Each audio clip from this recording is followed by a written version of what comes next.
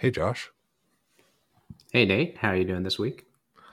I'm doing pretty good. I think I've my wife had a baby since the last time we talked, so yeah, life is good. We're adjusting to a newborn over here, and yeah, it's such a blessing. Very happy time of life. Nice. How many is that for you? Like 12? Cheaper by the dozen, right? Isn't the guy from Cheaper by a Dozen? Isn't he like a software engineer or something? I think he is. In the movie? I don't Yeah, remember. No, yeah. no. I think he's a football coach. Okay. But yeah, Huh. I don't know what. Yeah. No, But there I'm. might be another This movie is similar. this is number three for us. So feel like it gets easier with each one. You're like you just know what to expect and all that. Well, How are things? congrats. It's Thanks. and the reason I ask is because you have three that are young too, and I'm just kind of Yes. joking that there's 12, but it's like all of mine are older than yours, and you have three like relatively tightly packed, right? So your Yep. oldest Yep. is 5. She is four. Yep. See, oh yeah, so even tighter packed than I thought. Yeah. Uh, well, I'm sure they'll grow up to be good friends and good enemies as well once they get a bit older. Yeah, How are yeah. things with you? Good. I don't know. It's just rolling. Quarter just started, so kind of this.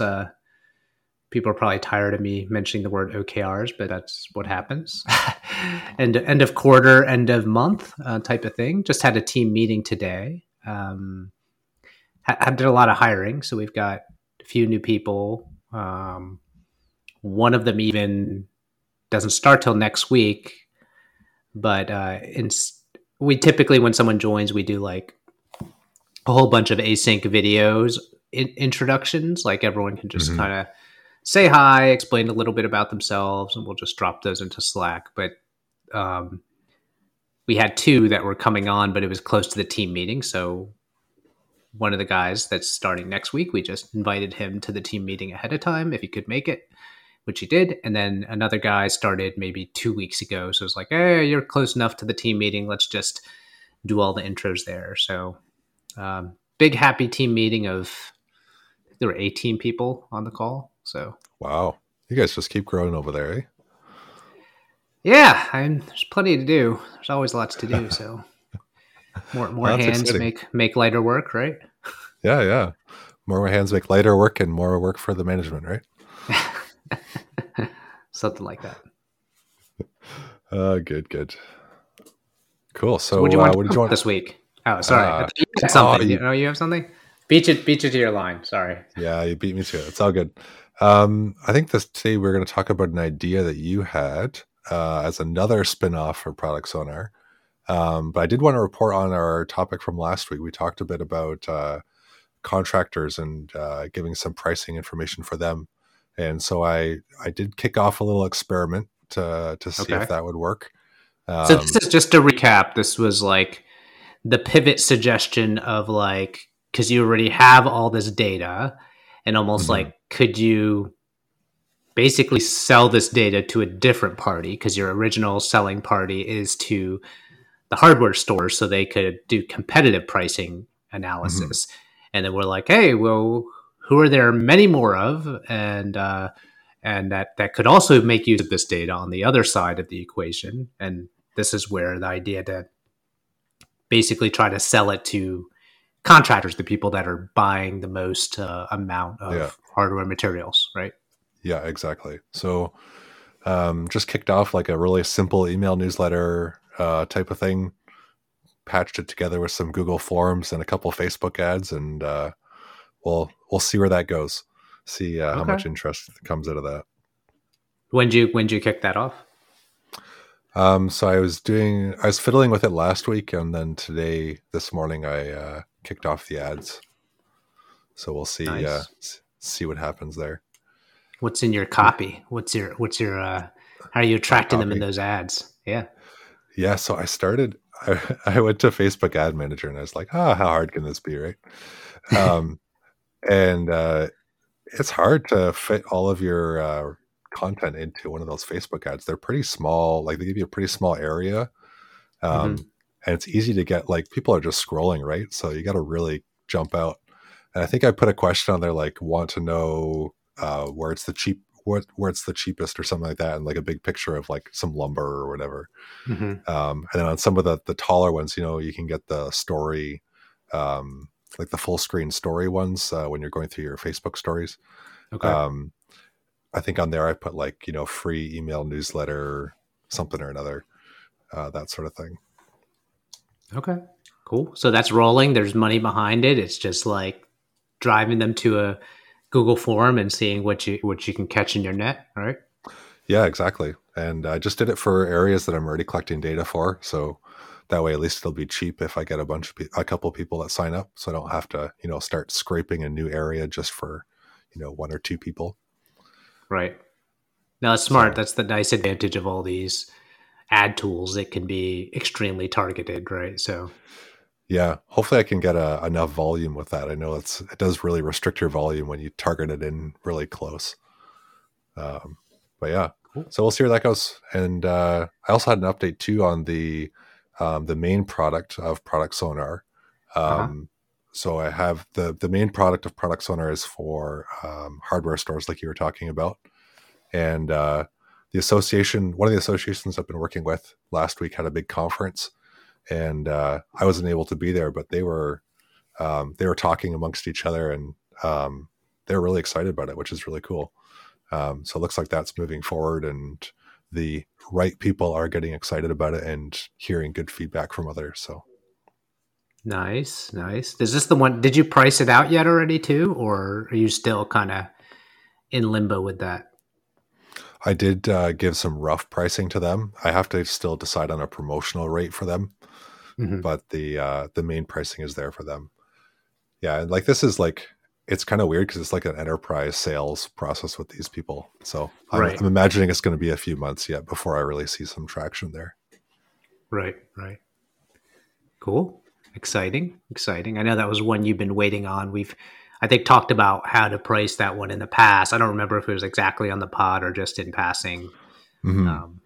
So yeah, I did have to put quite a bit of thought into the pricing, and I found actually that I was so worried about pricing that I really optimized some of my costs, and the costs are just coming in so low right now that I'm just like, why am I worrying about this? Like, let's get some customers and worry about that. Right. You're more worried about your cost margin side, which, I mean, is one of the advantages of SaaS. Although, like for you, there are actual more material costs. Like, and everyone's SaaS is a little different. There might be other external services. Some things are more bandwidth heavy. Some things are more like storage heavy. But I think you have there's some real material costs as well. So. Yeah, exactly. And I was pretty worried about the unit economics of it, and it looks like that's going to work out just fine. So, yeah, try selling e-commerce, right, and then you really worry about unit economics, like with at least cost of goods sold type of things. Right? Yeah, well, it probably was, like, looking back, it probably was a good exercise to try and optimize that, just because like if the unit economics aren't going to work, then why chase all of these enterprise type clients, right, and spend all that effort. But they're within such a reasonable rate now that it's like, let's just not worry about that for a little while. No, you're right. It's a great exercise to go through anyway. I mean, even from a like, what will someone actually pay for this? What will it be worth to them? Types of things, and just at least it's nice now knowing you went through that, so you have a level of confidence and actually probably a relatively decent margin to work within those constraints. But yeah, like I mean, I know everyone's, I don't want to dunk on them because I don't want to, but if you've seen the stuff on Fast, have you seen any of that stuff going on? No. So there's a one-click, I think it's like one-click checkout software platform built on top of Stripe, and I think Stripe even funded their Series A or something. Okay. And I think it was just reported something like that. They're closing down but it was like the numbers, and I don't have them offhand, and didn't really mean to bring this up, but it's sort of relative. It's like, they were like, I think they were valued at, I don't know, some billions of dollars or something like that for the past couple of years in their last funding rounds or whatever it was. But essentially they had like $600,000 in revenue last year. And it was like, it was like one of these ones where like they have like 500 people. And it was like this very, so talking about unit economics, again, everyone does things different. Everyone has it. But this was one of those true cases of where people are like, how did it get this far? Like, for so long, like everyone's always about, especially with VC and those types of things, is like, well, if you don't charge yet, you kind of don't know what it's worth. Like it's sort of a mystery, and it could be billions, it could be whatever, right? So just got me thinking in the terms of like unit economics, but not really for them, because if they got it to work and they did the right things, I think there is a market there. Like there's plenty of software out there. I think Bolt is a big one. The ones that are doing really well with like these one-click checkout platforms, especially in the world of e-commerce, because one of the big things also in this general news, only because I looked at this lately, but like Shopify launched something not too long ago, which again was like a one-click checkout thing. If you imagine putting that in people's Instagram profiles, so it's like, hey, I'm an influencer or whatever, and I have those what are the like bio links or Linktree, those types of things, and just being able to like one-click buy things. Like, you can imagine how powerful that is in terms of, you were even talking about ads and how much ad copy, and then they click, and then they have to fill out a form, and all of those are pieces of the funnel to get dropped off of. So cool diversion. Yeah. So what did you want to talk about today as a new sort of thing? I didn't have anything. You didn't? So no, I didn't. I think we had a mix up in our conversation about what we were going to talk about, which is fine. But I think it was mostly because I was referencing the thing you were just talking about, which was like the pivot idea that we had from before. And you were saying earlier in the week, you're like, oh yeah, I've been tinkering with that. And I'm like, great, that'll be a great topic for our for the podcast this week. So yeah, but I think we were looking at another spin-off, right? We were looking at a spin-off of like kind of like the Scraping Bee playbook, right? Scraping Bee kind of started out as an e-commerce. They started out as an e-commerce scraper, and they decided to go generic because they weren't able to get enough customers for what they were going for. So they just made a way to render an HTML page and to extract some data from it very easily and sell that to developers. And now they're sailing off into the sunset, it seems, from this point. And so we're talking about like, is there a place for Product Sonar to compete with that, or is there some sort of spin-off in that direction? Yeah, I guess there's multiple directions that could go. I guess it got me thinking, just looking at Scraping Bee and how they've done pretty well, and just again thinking of like, that there's that idea. You're right. It was thinking if there are other problems you've solved in scraping, because you've got your head deep into those areas now, that could also be a little more niche-y, I guess. Like who the problems you've solved for your type of scraping that you've done, like who else could that be useful for? And we know where Scraping Bee is. I think in general they've gone like full API, like that type of mode, which maybe you could do too, but it could be, I don't know if you would be competing with them, or it would be like, what are some of the things I've done well, and would be almost segmenting that type of market, right? So that was the general one. I don't know those areas, so I don't know what you've done, what things you can do really well that are more challenging to solve for other scraping types of things. So, well, there's a kind of a few ways I thought of it. Like, there is a lot of the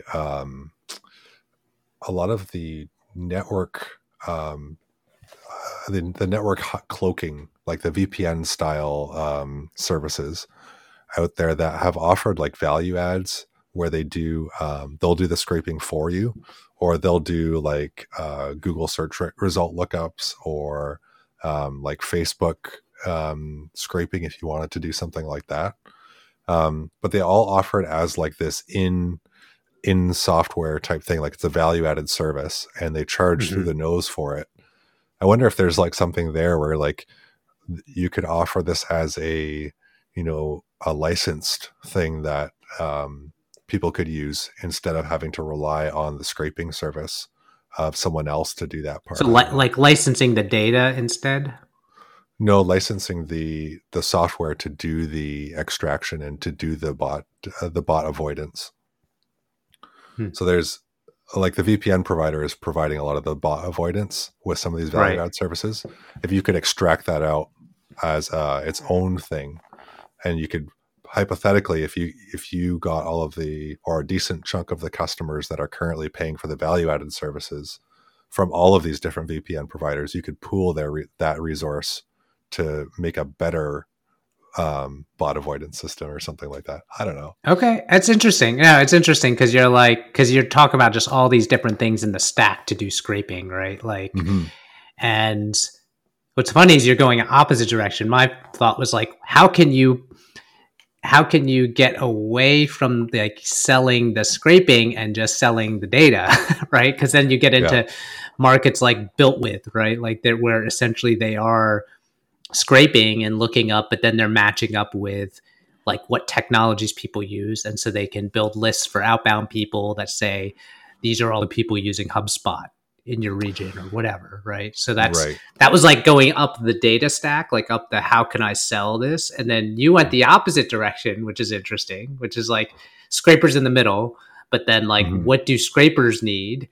And it's like VPN. And it's like, okay, of the VPN market, how many are actually scrapers? Now, could I make a better, like you're almost segmenting the VPN market. Instead, you're going, how can I make a VPN that is best tuned for scrapers?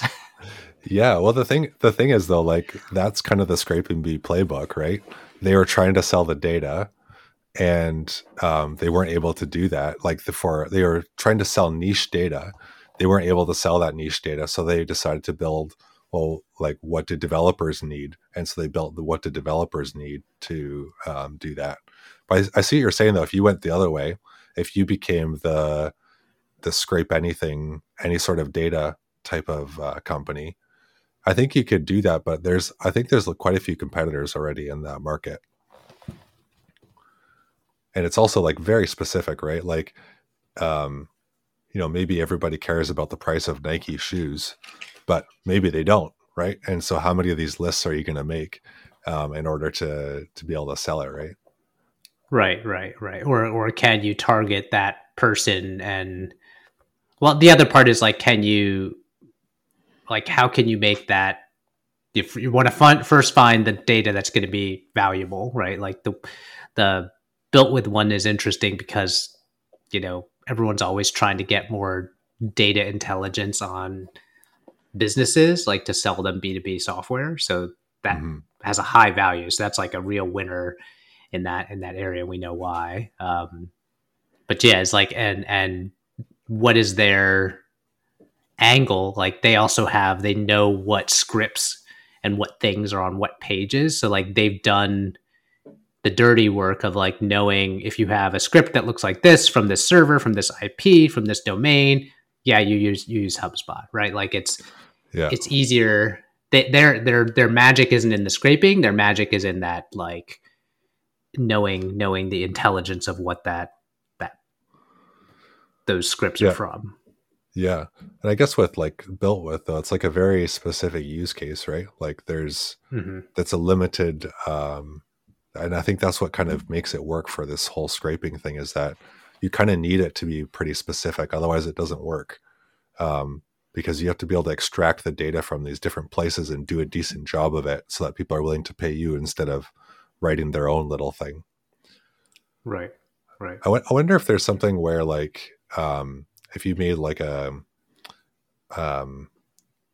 no code way to scrape stuff, right? That you would maybe have like an extension on Chrome, and you could, go to Amazon and highlight the title and highlight the price and say, I want this for, I want you to monitor this page, or I want you to monitor, like, I want you to get all of the listings for these search terms or something like that.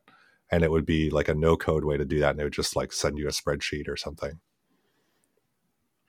Interesting. So instead it would use your own computer. So you're not worrying about the VPN and the bot detection. So essentially you're just like co-pilot. No, I think you would just use Chrome, the Chrome extension, to be able to like tell it what you want to do. And okay. Once you've told it like how to do it, then it runs on like our infrastructure or whatever, because you can't just crawl. Yeah. Because you can't do scale on your own personal machine. Otherwise you're just going to get blocked. Oh yeah? No, I'm just kidding. Do you want to try? I've gotten blocked when I was developing. Go ahead. That's where this value is on the service, right? On like the volume, right? That could be interesting. Like, isn't there services already that do, like, you can monitor specific elements of a web page? I forget what that one was called. Yeah, it was interesting. I think we also threw this idea around. I think we threw this idea around a year ago, right? Like when you were looking at just, I think it was in our whole idea and distribution like fun game last year, where we had like you come up with different ideas, and what's funny is how these things circulate back, right? Like, yeah, I think in our Slack chat, at some point I mentioned like the need for seeing when like website pages made or like elements shift. So it's like you can sort of like the Wayback Machine type of thing, but like doing a diff of like visual changes on a website. Yeah. And I think we talked about it last year, and then it hit me again, and I mentioned it in a Slack group about that idea as well. But again, it's all scraping stuff. It's all like diffing. It's all, how do I do something at scale or have it back end monitor something so that I know when something is different. Yeah. I guess the problem that I'd still have to figure out is like, who actually cares about that stuff? Like, who are the people that would use that, and where can I find them, and how much will they pay? Right. Because like, until you have that, like, it's like there's no point, right? Yes. So yeah, you have to find a person that, obviously, even in the early days, that it's worth a good amount to solve for them. Like, hey, this causes real pain. This causes me loss of customers. This causes me like security breaches. This causes me like where and I'm willing to fork over money to make this problem go away. Right. So yeah, exactly. Anyway, well, interesting enough on the scraping. I have another one for you. Okay. So what's funny is, like, I think this was, again, I live a lot in Twitter these days, but I think, Peter Levels tweeted out something like, hey, I've got this spreadsheet and I need to fill it with this data, essentially like related to, I think it's inflation information. And he even mentioned, he's like, I'll pay someone to go do this. And it was, I think, a tweet literally this morning. And I commented, and I'm like, is it like, he's like, it's multiple, it's like 50 different sources. Like, oh, they don't have an API, question mark. Is this just now is this an opportunity for someone? Like, how? And I kind of followed up with another tweet, and I joked, it's like, hey, it's like, take Scraping Bee and Airtable, and you've got an MVP of this, plus Peter Levels can be your first customer. I kind of like threw that out there. And yeah. It's funny, is like, again, like how many of these businesses, it's like, you talked about no code, right? You talked about, it's like, okay, how can I, this ultimate SaaS business is, how can I scale the boring things and have it do the things for you, and give you the value, give you the things that you are, looking to do that are horribly annoying to do manually. Yeah. Well, and I think like what you're talking about, patching together this existing software, I think that's a really good idea too, because you as long as you can put a layer on top of it so that the customer doesn't know what's hiding under the surface, that's such a good way to be able to like try out something without having to spend, months of learning how to do scraping and all of that kind of stuff too. Yeah.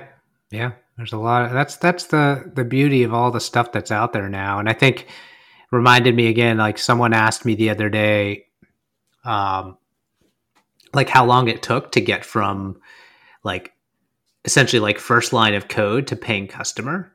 Mm-hmm. And I had to think about it, and I was like, oh, well, it took like about maybe, 18 months or something. And they were kind of like, whoa. And I'm like, yeah, but this was also,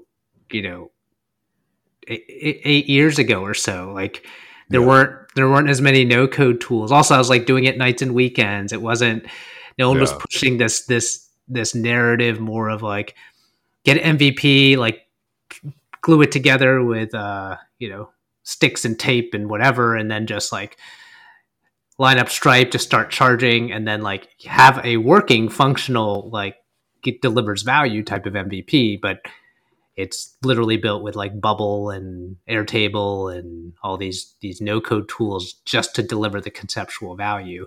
Then go build out the thing, right? Like, yeah, for sure. And I think that works like for most things, right? As long as it's flexible enough for what you need to do. Like, I think that's the thing I always worry about. It's like, I'm going to rely on this service and then it's going to like just, botch this one thing that's really important to me at the 11th hour or something like that. I think I just have like too much fear of that. Yeah, I mean that it's a real fear, right? And I guess in the early days you're kind of in this cavalier, what's the worst that can happen? I have to refund that money, But like you said, is like, which tracks back to your like VPN, a specific VPN for scrapers. And it does make me think like if someone is going to build a scraping business, like, how much dependency do they want on this VPN specific scraping thing where on the back end, I could swap out any VPN software if I really want to. I'm not really wed to this one specifically, right? So it does lead you to sometimes over-engineer things, but also or to be like, I'll just build this, and it's a trap, right? Sometimes it's a trap. Sometimes it was the right thing to do, right? It always matters. So yeah, for sure. Yeah, that is a tricky one to figure out. Yeah, like one thing we overbuilt a bit is like we built our back end. We'll send emails with our referral software, but we built it to essentially use at least two different email service providers on the back, and it literally can swap with like a bit flag, and it to the point of where even all the webhooks coming back, we like retranslate those. Like, one webhook provider has 50 different statuses. Another webhook provider of email stuff has a different set. And then we have like this, massive, case statement that retranslates it into like our own set of statuses so that we can say like, anytime of these 5 happen, that really means a click, or anytime this means, it means it's unsent. Like, things like that. So, but we over-engineered that quite a bit. But it's one of those ones where you're like, hey, if you ever get, flagged for spam or whatever, all these things. So it is definitely playing a nice role, because I'm sure there have been some things that have happened and it flipped to the other one and emails still got sent. So it did save us. Now we're not an email service provider. No one probably would have like quit our service because we didn't deliver those emails, but hey, it worked. Yeah, it did. It was probably fun to build, I'm sure. Yeah, we like these problems. So cool. All right, cool. What else you got? Is that about it? Baby duty. Still working with Product Sonar. We're trying to iterate on that a bit, but seems like you have a couple buns in the oven, but hopefully not another one just yet. Yeah. Sorry, bad jokes today. I actually have a fun story about Product Sonar. I was trying to work with these. I've been working with these at associations, right? They're kind of the all these stores get together and they share knowledge through the association and whatnot. And so there's two associations, one in Eastern Canada, one in Western Canada. And I definitely botched a few things in trying to, these associations really don't like each other.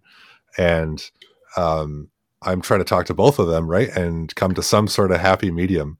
And when one hears that the other one is being spoken to, there's all of this tension and stuff going on. And it's a bit much. It's a bit much to manage all that. And they've made a few blunders already with it, but Now, how can you use this to your advantage? Can you be like, hey, which is the big one? Do you want an exclusive deal? That in a way, I kind of have already used it to my advantage in terms of just making sure I talk to both of them. So they're both wanting to be the first. And there's definitely one of them that I want to win. But if the other one, it's just, I'll do business with the both of you, but, you both got to be on board and like, let's move things forward here. Let's not just let this sit. Right. Okay, cool. Yeah. Right. Interesting. But that's all. Interesting dynamics. Oh yeah, for sure. Do you have anything else for today? No, I think that's about it. So cool. Well, we'll all right. See you next time. See you next time. Later, Nate. Bye. Thanks for joining us today. If you enjoyed our podcast, please share with a friend. We're new to this podcasting thing, and we'd love to hear what you have to say. Tweet us at Searching for SaaS on Twitter. That's searching, 4, SaaS. Or send an email to searchingforsaas@gmail.com. See you next week.